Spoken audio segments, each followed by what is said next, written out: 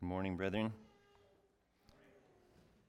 It's a joy to be able to bring the word of the Lord to you this morning. If you want to turn to Ephesians chapter 3.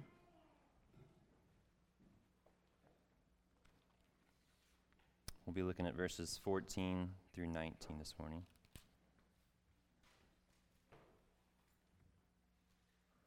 This is Paul's prayer for strength. So as I was studying through this prayer, I was thinking back to when Chris preached through this prayer to the Colossians in Colossians chapter 1 a couple years ago. It was for Vision Sunday, turned into Vision January and February and March, and became Vision Quarter, which was great because there was so much to be found in that prayer. But that changed the way I pray. It changed how I pray for you all. It changed the way that I pray for all the saints, for myself. And I just saw the character of God more clearly and how he wants us to pray and what sort of things we should be asking for and what we should be expecting from the Lord when we pray and what the Lord wants for us and his willingness to give these things to us and how he wants us to be filled with the knowledge of his will. And I saw that my praying was much too light. I needed to expand my view of who God is and to know that we come before this God who strengthens us according to his glorious might and who wants us to bear fruit in every good work. So just these grand things that we're to be praying for. So it changed the way that I pray, the way that I think about the Lord. So with that said, let's pray that the Lord open our eyes and work in us as he has before and as he desires to. So Father, we just come to you this morning. You are the God of heaven and earth. You have made all things. You are sustaining all things. And we come to be fed from your word. Lord, I pray that the hearts of the saints would be encouraged this morning. I pray that if there are any here who are sorrowful or discouraged or on the point of despair, you would just strengthen their hearts, and any who are in need of reproof, correction, that you would do that for them, and any here who don't know you, Lord, any of our children here, any others who don't know you, that you would save sinners this morning, Lord, and we ask because you said that we do not have if we do not ask. And so we pray that you would do mighty things among us this morning. Help me to clearly proclaim your word. In Christ's name, amen. So let's read Ephesians 3, 14 through 19. For this reason I bow my knees before the Father, from whom every family in heaven and on earth is named, that according to the riches of his glory he may grant you to be strengthened with power through his Spirit in your inner being, so that Christ may dwell in your hearts through faith, that you, being rooted and grounded in love, may have strength to comprehend with all the saints what is the breadth and length and height and depth, and to know the love of Christ that surpasses knowledge, that you may be filled with all the fullness of God. So we're right in the middle of Paul's letter here in our passage today. And he begins this prayer with the words, for this reason. So he's basically saying, in light of what I've just said, I pray for these things. So let's do a little backtracking just to see how we got here, to see what moves Paul to pray in this way. So Paul begins the letter to the saints in Ephesus by setting forth what the Father has done, that he's chosen us in Christ. He's predestined us for adoption through Christ. He's granted us an inheritance in Christ. And he sealed us with the promised Holy Spirit in Christ. So this language of in Christ. Which leads to his first prayer in the letter. He gave thanks for the faith and the love of the saints. And he prayed that the Father of glory give them knowledge of three things. Knowledge of the hope they've been called to, the knowledge of God's inheritance in them, and then the knowledge of God's power toward them. So that's chapter 1. Chapter 2, we're reminded of what we were. We were dead in trespasses and sins, enslaved to the passions of our bodies, children of wrath, along with the rest of mankind. And while we were in that condition, God had mercy on us, and he made us alive together with Christ because of this great love with which he loved us. Salvation is all of grace. It is the gift of God. And he will continue to display the riches of his kindness toward us through all of eternity. That's the first half of chapter 2. In the second half, Paul wants us to continue remembering the past, the time before we had any hope, when we were without God, separated from Christ, no fellowship. But now we have peace with God. And not only peace, it's not just that we're no longer enemies, but we now have access to the Father. We're no longer strangers to God's covenant promises as Gentiles. We are fellow citizens with the saints, partakers of God's precious promises. So how can this be? And Paul tells us this is by the blood of the cross. Through the death of Christ, he brought unity to Jew and Gentile. Listen to this language of oneness that he uses. He says, "For he himself is our peace, and he has made us both one, that he might create in himself one new man in place of the two, so making peace, and might reconcile us both to God in one body through the cross. For through him we both have access in one Spirit to the Father." So this oneness that has been brought about through the death of Christ. So at one time we were enemies, cut off from God, but now through Christ we have peace with God and unity with all of those who have believed. That's chapter 2. Now we come to chapter 3. Paul sort of takes a detour from where he was going to get personal and talk about himself, not so that he can boast about himself, but to make known this mission that God has given him, how he's been charged by God to take what's been given him and to proclaim it to the nations. Paul says he's in prison for Christ on behalf of the Gentiles. So he was entrusted by God and empowered by God to proclaim a mystery, something that had been hidden up until that time. So he's been given the mystery of the gospel, what no generation had yet seen, what the kings of old wished to know, what the prophets searched for and inquired carefully about, even what angels longed to look into. God made this known to Paul, along with the other apostles and the prophets at that time.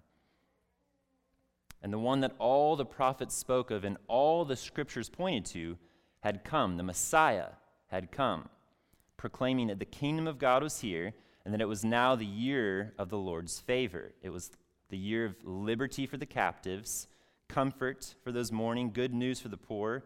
So this time that all generations had been waiting for, this time was now fulfilled. Prophecy after prophecy after prophecy was fulfilled in Jesus. And we think of all those instances that Steve brought out for us in the Gospel of Matthew. All this took place to fulfill what the Lord had spoken by the prophet.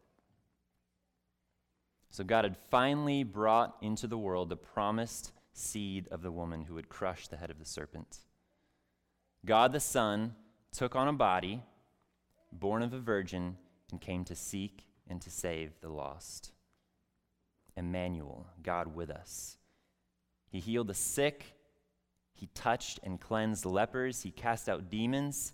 He taught as one who had authority, proclaimed that he was the fulfillment of the scriptures, and he commanded the wind and the waves. He walked on water. He revealed the brightness of his glory to his closest disciples. He's eating with sinners and tax collectors. He loved his enemies. He wept over their hardness of heart, and he declared others' sins to be forgiven. There is no one like this man. There's never anyone like this man, and there never will be. He is the unique, beloved Son of God. But his own people did not receive him. They rejected him as Messiah and crucified him. Christ came. He gave his life as a ransom for many. He was betrayed, arrested, put to death, just as the Father had predestined. But death couldn't hold him. He hadn't committed any sin. He always did what was pleasing to the Father. And so he rose from the grave in power, defeating death and the one who has the power of death, Satan himself. And he ascended to sit at his Father's right hand, installed as King forever. So where are we now? Now is the gospel age. Now is the time to go and proclaim. All of these types under the old covenant have found their fulfillment in the person of the Lord Jesus. And all these shadows under the old covenant. They've been overshadowed by the substance. Satan has been bound so that he might no longer deceive the nations, and the Spirit has been poured out on men, women, and children far and wide, everyone who has believed upon the Lord Jesus. The Spirit who convicts the world concerning sin and righteousness and judgment. And right at the beginning of this gospel age, the Apostle Paul here was given these truths. The mystery of Christ was revealed to Paul. Why? So that he might preach to the Gentiles, to the nations, the unsearchable riches of Christ. He was given this knowledge so that he might make it known. This message that the promises of God are not just for the physical descendants of Abraham. These promises are in Christ, and anyone can share in these promises through the gospel. Whoever turns to Christ in faith becomes a partaker in the promise of eternal life, fellowship with the triune God forever and ever. And now, we're kind of coming to the end of that first section in chapter 3 here. Paul talks about how this is by the church, this is by the redeemed people of God that this mystery of God is put on display. And it's put on display not only for the world to see, but for all in heaven, he says. These rulers and authorities in the heavenly places. This is a cosmic plan. This is an eternal purpose of God in Christ. This is the plan of the ages. All of redemptive history was building up to the coming of Christ. The anticipation of this one to come. So now we're in the last days in which creation itself is groaning, waiting for the revealing of the sons of God. There's no greater purpose taking place. There's no grander plan outside of this. It might seem like there's a lot of significant things going on all around us.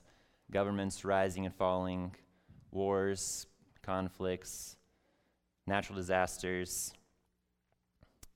good things, technology, new things coming out, new cars, new phones, gadgets, new toys, the state of the economy, new movies and shows coming out, whatever kind of entertainment we look forward to, your next vacation, earthly possessions, the cares of your life, your day-to-day responsibilities, down to the smallest of details. They can all seem so pressing and important and urgent.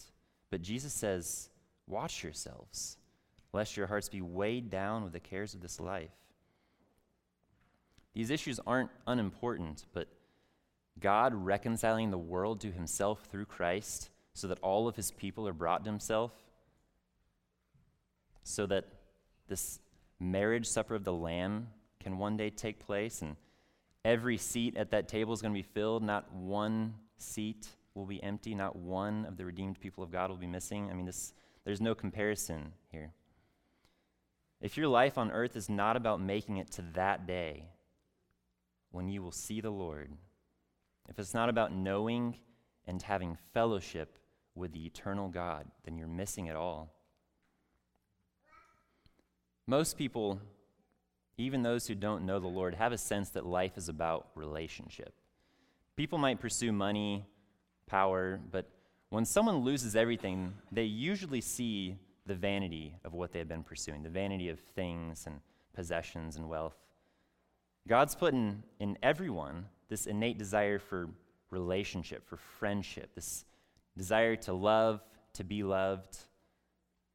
Can you imagine how utterly void and purposeless life would be if you were just here all alone? No one else to relate to, no one to interact with, no one to talk with. God's put this desire for relationship in us all because we're all made in his image, and that's what God's after. God's after relationship with us, and that's what this desire for relationship is meant to be fulfilled in, is relationship with him. He wants you to know him as Father, as your dearest and most trustworthy friend. He wants you to know his Son as the bridegroom, as your bridegroom, to one day be your husband. And this leads to verse 13 of chapter 3, right before Paul begins to pray here. Verse 13, Paul asks the saints, not to lose heart because of his imprisonment. So they hear of his suffering, but he wants them to know that it is for them. It's bringing about their glory. And now, Paul is moved to pray. So what is it that's bringing Paul to his knees? What is he so desperate for? So he's in prison, and he's suffering.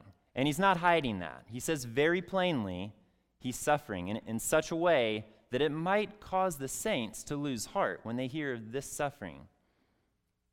But he doesn't pray here concerning the removal of his suffering. And he doesn't ask them to pray for the removal of his suffering. Paul prays for the strength of the saints. This is his primary concern. So even before we get into the content of his prayer here, just consider the circumstances under which he prayed these things. As he was languishing, suffering in prison, here's Paul praying for their strength and that they might not lose heart over his suffering for their glory. So this is the mind of Christ. This is counting others more significant than yourself. May we learn to imitate Paul as he imitated Christ here. So he says in verse 14, "For this reason I bow my knees before the Father." For the reason that God, by his sovereign grace, is saving a people for himself and uniting them all to be one body in Christ, and is bringing us all into maturity so that we might all be conformed into the image of Christ, so that together we might be this dwelling place for God. This is about fellowship. This is God in us in him. So this frames the whole prayer. This is the very reason that Paul is brought to his knees here, in light of the plan of God to redeem his people through the death of his Son, to make them alive together with his resurrected Son in one body, and to dwell with them forever. This is the plan and the will of God. And now Paul prays that God bring this to pass in his brothers and sisters. So in light of all these wondrous realities that are ours in Christ, that we lack no spiritual blessing in the heavenly places, Paul still bows his knees before the Father. Looking back to that first prayer in the letter, he was moved to give thanks for the work of God immediately after he spoke of these blessings that we have in Christ. But now he prays that God might give strength. We're still in need, brethren. Well, aren't we blessed with every spiritual blessing already? Aren't we sealed with the Spirit as a guarantee of the inheritance that we have in him? Haven't we already been raised with Christ and seated with him in the heavenly places? I mean, that's what Paul just taught. We have been. But we need to press on. Thanksgiving is a proper response when we consider all that God's done for us in Christ, and especially when we consider our unworthiness. Thanksgiving is integral, and if you don't find that you're giving thanks to God from the heart, you haven't understood the grace of God in truth. But it must not stop at Thanksgiving. We're still on this battlefield. We still have the flaming darts of the evil one being aimed right at us. God gives assurance and comfort to us, not so that we might rest from our labors now and just relax. He gives assurance that we will one day, very soon, rest from our labors, which encourages us now to seek him, to seek the Lord as we see our present need, what we need right now. For this reason, I bow my knees before the Father, from whom every family in heaven and on earth is named. He bows his knees before the Father. You think this is saying something about the earnestness with which Paul is praying? What he's about to ask the Father for is not something in the back of his mind. It's not just something all of a sudden he remembered that he hasn't prayed for the Ephesians in a while, so he just lifts up this generic prayer to the Lord for them just so he can kind of appease his conscience. He kneels to the ground in the same way that the Lord Jesus knelt before his Father at Gethsemane when he was agonizing in prayer over the cup of his Father's wrath that he would soon drink, to the point of where he was sweating great drops of blood, but submitting to the will of his Father. In the same way that Stephen did as he was being stoned, and after he had gazed into heaven and he saw the glory of God and Jesus standing at the right hand of God, he was cast out of the city and stoned. And it says, and falling to his knees, he cried out with a loud voice, Lord, do not hold this sin against them. And in the same way that Paul himself had knelt before these very elders, this congregation in Ephesus, he knelt before the elders when they were giving this final farewell to each other. Acts 20, verses 36 through 38, it says, Paul knelt down and prayed with them all. And there was much weeping on the part of all. They embraced Paul and kissed him, being sorrowful most of all because of the word he had spoken, that they would not see his face again. These are just some examples that Scripture gives us of those kneeling in prayer. So Paul comes before the Father kneeling with deep earnestness with what he's about to pray for. And he does this before the Father, from whom every family in heaven and on earth is named. So why does Paul add this detail? We haven't even gotten to the content of his prayer yet, but before he asks, he's making known who this is that he's coming before. This is the Father who gives life to all. He says later in chapter 4, verse 6, that there is one God and Father of all, who is over all and through all and in all. So this is the Father from whom every family in heaven and on earth is named. So this might seem a bit strange at first. Every family in heaven. Families in heaven. So let's look back at chapter 1, verse 21. It says, God has seated Christ at his right hand in the heavenly places, far above all rule and authority and power and dominion, and above every name that is named. And he did this, back in verse 19, it says, according to the working of his great might. All rule and authority and power and dominion in heaven. So every class of angels, good, evil, every angel was created by God. They all derive their existence from God the Father, the creator of all. And they're all subject to this one who is called God Almighty. So God names every family in heaven and on earth. So this naming, this act of naming another denotes power. It gives a sense of dominion. Look at Psalm 147, verses 4 and 5. It says, he determines the number of the stars. He gives to all of them their names. Great is our Lord and abundant in power. Naming has to do with power. So the God who rules heaven and earth, the sovereign creator of all things, is the God that Paul appeals to here. Now, what does Paul pray for? Verse 16, that according to the riches of his glory, he may grant you to be strengthened with power through his Spirit in your inner being. Paul prays that the Father strengthen his brothers and sisters with power. In his first prayer in the letter, he prayed that they might know the immeasurable greatness of his power toward them. Here he prays that God give them this power. So we'll talk more about this being strengthened with power in just a minute. But first notice how Paul asks that God grant this request. That according to the riches of his glory, he may grant you to be strengthened with power. God is not limited in how he gives. His supply out of which he gives is not exhaustible. You don't begin to deplete his stockpile of power and strength when you ask and then he gives. It's according to the inexhaustible riches of his glory. Chapter 1, verse 18, Paul had prayed that they know the riches of God's glorious inheritance in them, in the saints.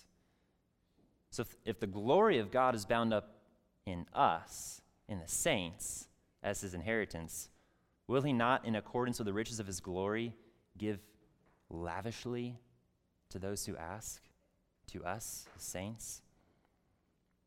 His glory, the glory of God, far surpasses the glory of every other being. The glory of God is his brightness, the splendor of his character. John says in 1 John 1, God is light, and in him is no darkness at all. The glory of God is shown forth out of the absolute perfections of his character. So again, Paul prays that God grant according to the riches of his glory, a glory unlike anything else in all creation. Only God can give in this manner. Only he can give so lavishly and generously. Paul used this exact phrase in a couple other places. Philippians 4:19, he says, "And my God will supply every need of yours according to his riches in glory in Christ Jesus." God will give to you and meet all your needs according to these same riches in glory.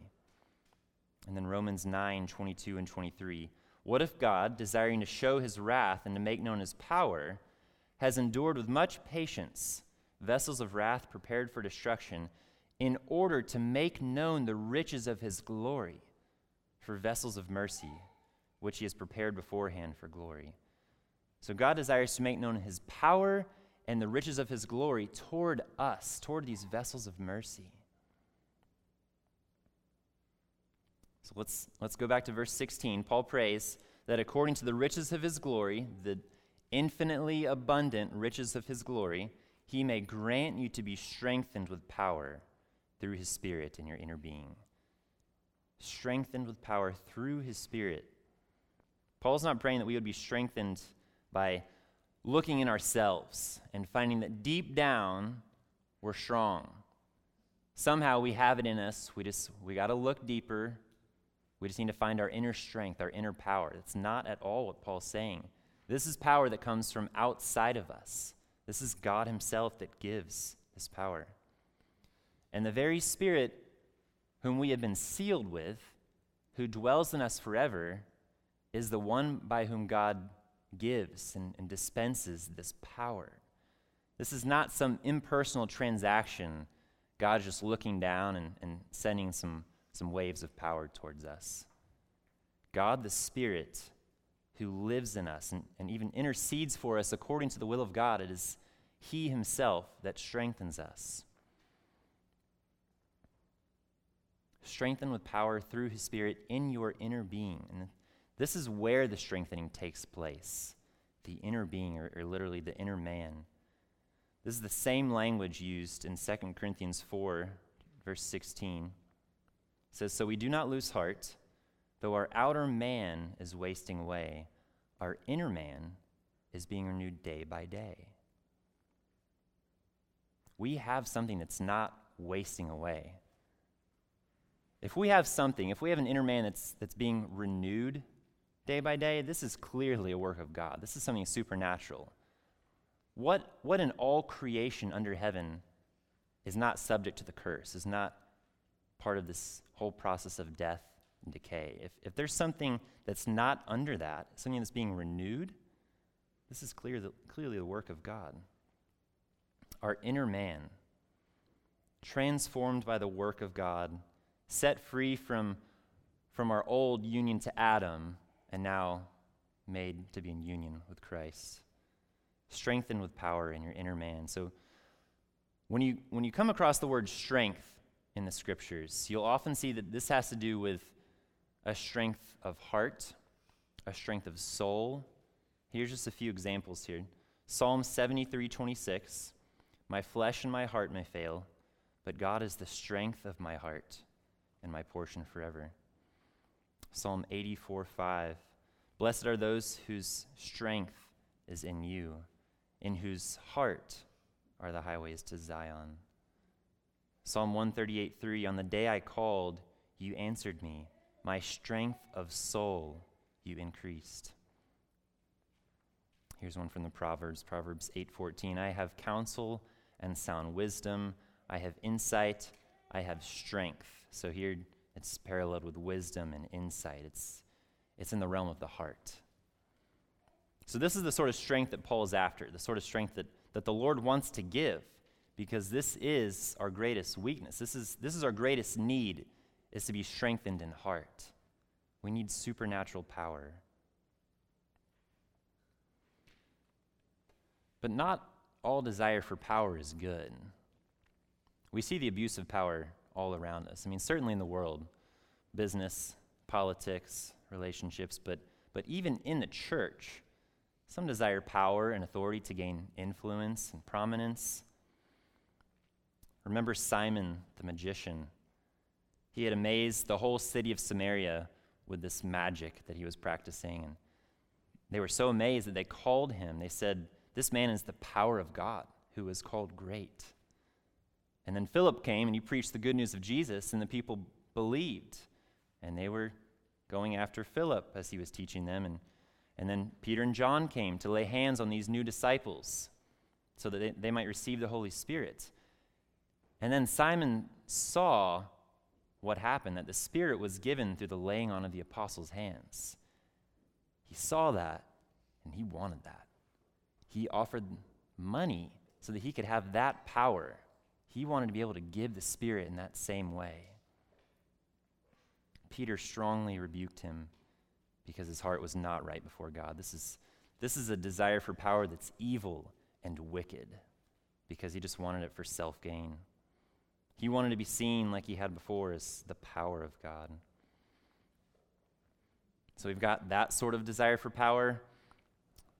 We've got false teachers that will talk about the power of God in an unbiblical way. They'll promote the power of God to escape suffering and quote unquote achieve your dreams. But when Paul speaks of being strengthened with power, he means something altogether different. Listen to a couple other places where he speaks of power. Philippians 3:10, what we just read this morning. Paul's ultimate aim is that he may know Christ and the power of his resurrection, and may share his sufferings, becoming like him in his death. So his desire to know the resurrection power of Christ is inseparable from this desire to share in the sufferings of Christ. The power of the cross, like we sang about. And in 2 Corinthians 12, Paul boasts in his weaknesses, his insults, and his hardships and persecutions and calamities. Why? Why did he boast of those things? So that the power of Christ might rest upon him. So the power of God that comes through his Spirit to strengthen our inner man has everything to do with glorifying God in our suffering, trusting God, praising him, abounding in thanksgiving in the midst of our hardships. Isn't that how Paul prayed for the Colossians? Colossians 1:11, who's praying, "May you be strengthened with all power according to his glorious might for all endurance and patience with joy, giving thanks to the Father." Let's keep going here. Paul continues, "Strengthen with power through his Spirit in your inner being, so that Christ may dwell in your hearts through faith." So the translation that I was reading from, the ESV, and maybe your translation too if you have a different one, the NAS, the NIV, I think they all translate "so that Christ may dwell in your hearts," but this isn't the result of the Spirit strengthening our inner man. This is simply a further explanation of it. This is how the Spirit strengthens. So I would prefer that Christ may dwell in your hearts and take out the "so." But verse 16 and verse 17, they're not two separate things. They're the same thing described two different ways. Christ dwelling in the heart is the work of the Spirit. And heart here is paralleled with the inner man. And let's keep in mind here, Paul's praying for the saints. So he's not speaking of this initial coming of the Spirit upon the saints at conversion. These believers had already received the Spirit. They'd been sealed with the Spirit. But Paul prays that Christ may dwell in them and continue to make his home in their hearts. He commanded them later in the letter to be filled with the Spirit. Didn't they already have the Spirit? Yes, but he wants them more and more to be filled with him. This word for dwell here is a very strong word that brings this idea of permanence. Not that he may visit, sojourn in our hearts, or just have a short stay. This is to dwell, to reside, to take up residence, to live here. A couple other places that Paul uses this word, translated dwell. Colossians 2:19, for in him all the fullness of God was pleased to dwell. This is speaking of Christ. So the fullness of God dwelt in Christ. This is hardly temporary. Ephesians 2:22, in him you also are being built together into a dwelling place for God by the Spirit. This is the same root word here. Paul says that they were being built together. It wasn't something that had already taken place and was finished. Christ dwells in our hearts as he continues to make it more and more his home. Notice also, we've got all three persons of the Trinity here. Paul prays to the Father that the believers might be strengthened with power through his Spirit, that Christ may dwell in their hearts through faith. In John 14, Jesus had just told his disciples that the Father would send the Spirit to be with them forever and dwell with them and be in them. And then he says in John 14:23, if anyone loves me, he will keep my word, and my Father will love him, and we will come to him and make our home with him. This is the promise that's fulfilled in all of us, everyone who's a Christian. The dwelling place of God is with man. The Spirit dwells with you. Christ himself dwells in your heart. Even the Father is included here in this last verse I just read in John 14:23, when Jesus says that we will come to him and make our home with him. So this is that fellowship, that relationship, the intimacy that God desires with us, to make his home with us and to be with us forever. And this indwelling of Christ in the heart, Paul says, is through faith. Not just that one-time act when we were converted, but it's this continual act of faith in the life of the Christian. By grace, through faith, we have been saved, and we must continue in faith so that we endure to the end and so that we might be saved. Galatians 2:20, Paul says, it is no longer I who live, but Christ who lives in me. In the life I now live in the flesh, I live by faith in the Son of God. So Christ lives in us, and we live by faith in him. So this is just another way of saying that Christ dwells in our hearts through faith. Christ lives in us. He dwells in us as we live through faith in him. Paul goes on. He says, so that Christ may dwell in your hearts through faith, that you, being rooted and grounded in love. These two words here, rooted and grounded, these are pictures that he's giving here. One of a tree rooted that's driven its roots deep into the soil, something strong and immovable, and this other, grounded, is giving this picture of a building with a foundation that is connected with the earth so that it's not easily shaken. So we have these roots and this foundation in love. It's the love of God poured into our hearts by the Holy Spirit that is the cause for rejoicing in suffering. That's Romans 5. And the love of God in Christ is what clings to us through tribulation and distress and persecution and famine and nakedness, danger and sword. That whole list there in Romans 8. No one and nothing in all creation can separate us from the love of God in Christ Jesus. So we have a sure foundation in the love of God. Now, having this foundation of love, he says, being rooted and grounded in love, Paul again prays for strength, this time that, verse 18, they may have strength to comprehend with all the saints what is the breadth and length and height and depth, and to know the love of Christ that surpasses knowledge. Paul longs for them to know the fullness of God's love for them in Christ. It's not enough that they know of God's love and they're even rooted in its soil. There's more to be had. An earnest prayer is made here so that God would strengthen them so that they might excel all the more. Here's another sort of strange phrase, at least it hit me sort of strange at first. Strength to comprehend. Why would Paul pray for strength in order to comprehend? What does strength have to do with comprehending? Well, the word for comprehend can also have a sense of possessing or laying hold of something with the mind. So it's something that this belongs to us, but we need strength to comprehend all that is ours. The fullness of the love of Christ is towards us. All that God is in Christ, the riches of his infinite love is ours, but we need to lay hold of that. So again, we're reminded here of our need. We can't understand spiritual things without God supernaturally enabling us to do so. We need our hearts strengthened to grasp such wonderful knowledge. Listen to Psalm 139, verse 6. David writes, "Such knowledge is too wonderful for me. It is high. I cannot attain it." God's knowledge of David, the way in which he intimately knows him to the depths of his heart, is so wonderful that David seems like he's just unable to grasp it all. He seems to be in need of God's strengthening just to attain this knowledge.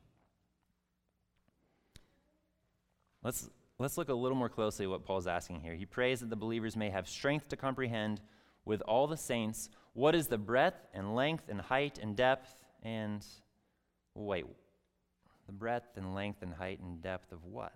Well, he doesn't say. He just kind of leaves it at that. There's no object here. And then he continues, and to know the love of Christ that surpasses knowledge. So, similar to verses 16 and 17, and how those two verses, they weren't two separate things, but rather they were one and the same, just described in different ways. These verses here are, I think, the same thing. At least they're functioning in the same way, in the same manner. So the object of the breadth and length and height and depth is the love of Christ. We need strength to comprehend the limitless dimensions of this love. This is a love that surpasses knowledge. And just think, if you have any grasp of this infinite, exceedingly vast love of Christ, brethren, it's from the Spirit. It's from God himself. This isn't your own doing. What do you have that you have not received? So the language with all these dimensions, that sort of gives us a picture of the vastness of the love of Christ. So vast, it cannot be contained. It goes in every direction in infinite amounts.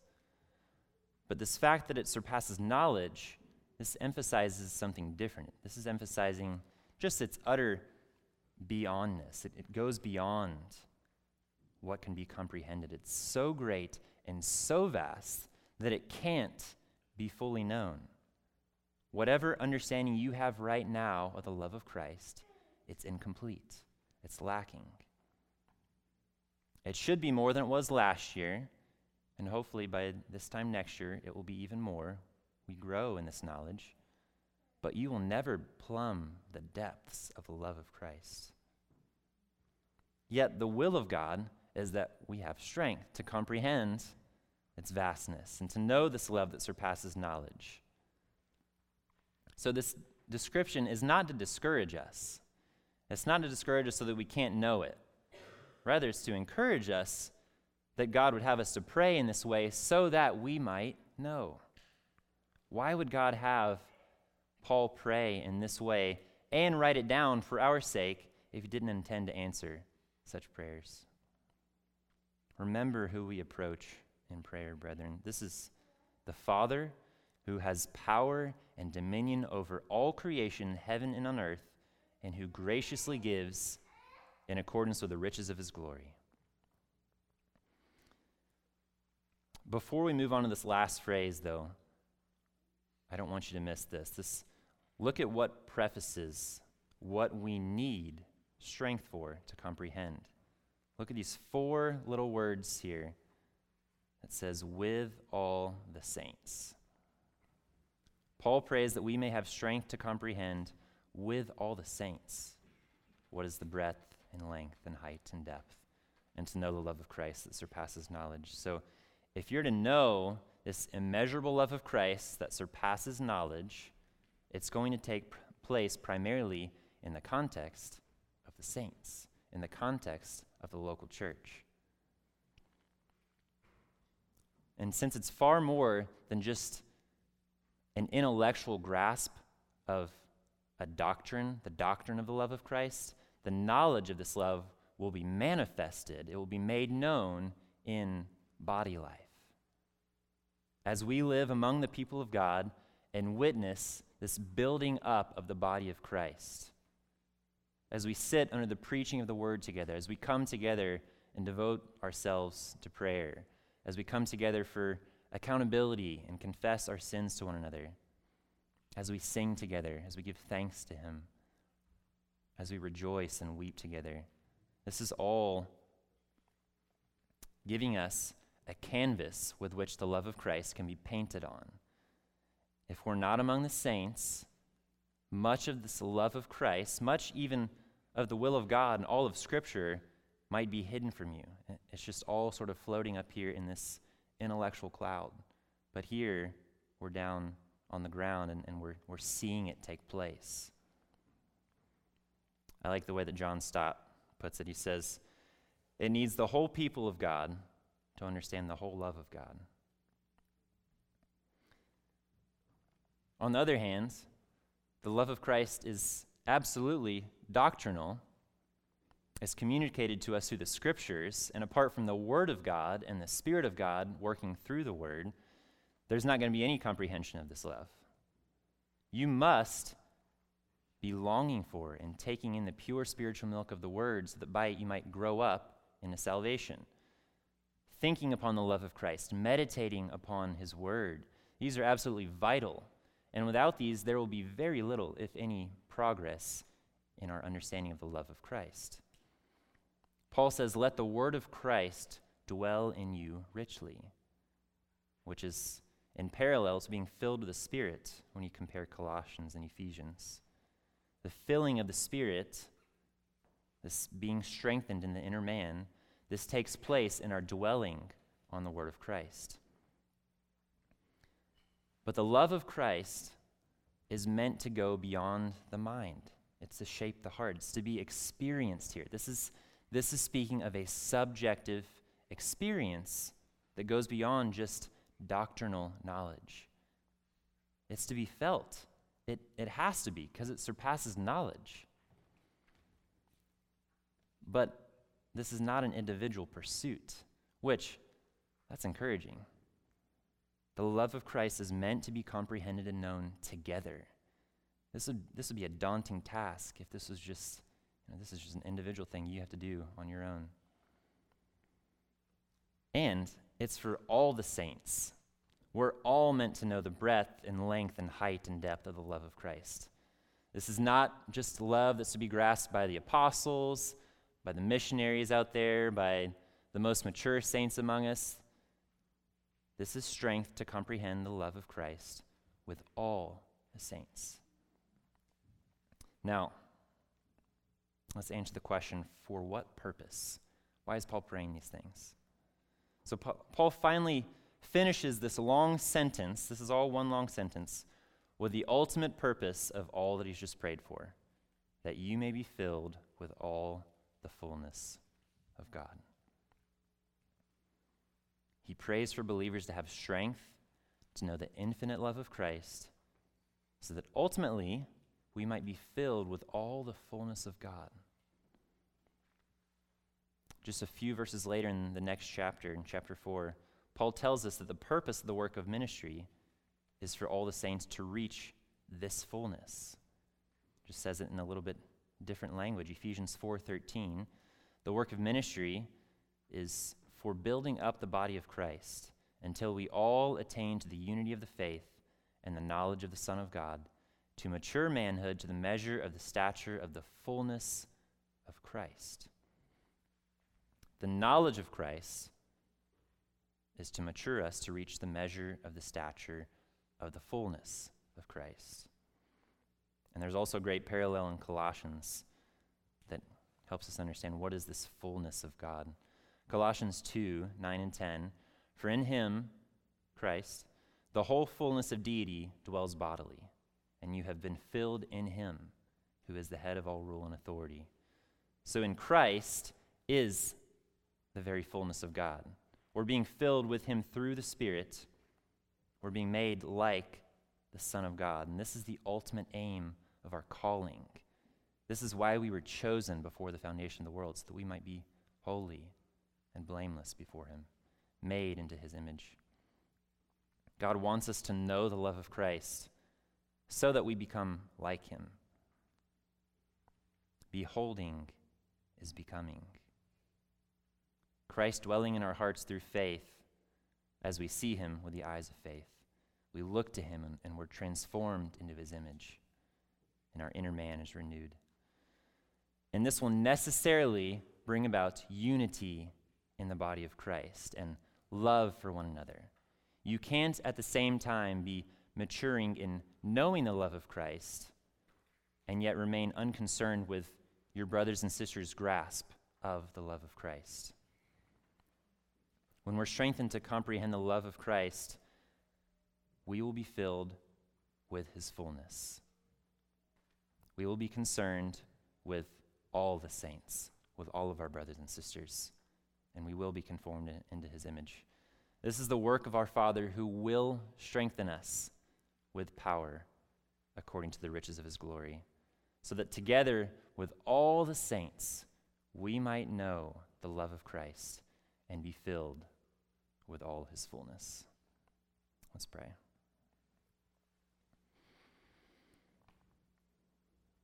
Father, we are so grateful for your word. Your word is what strengthens us in time of need. Your word comes to us, and your Spirit works through us as we hear and read your word, and as we're together in fellowship with the saints. And Lord, I pray that that would be taking place today and from now on, Lord, as we gather together, Lord, that we be taking part in fellowship in which we would all be growing to know this love of Christ that surpasses knowledge. Lord, we want this. We ask for this power at New Covenant. Lord, this is not something that's just individual for us to be doing on our own. We want to be doing this together as your body, and we want to be as concerned, having a genuine concern for all of our brothers and sisters and how they are understanding the love of Christ, that we would all be made into the image of Christ. We pray for this great purpose, that you would do this, Lord. We know that this is your will. We know that as we ask in accordance with your will, that you will answer. We give thanks in Christ's name. Amen.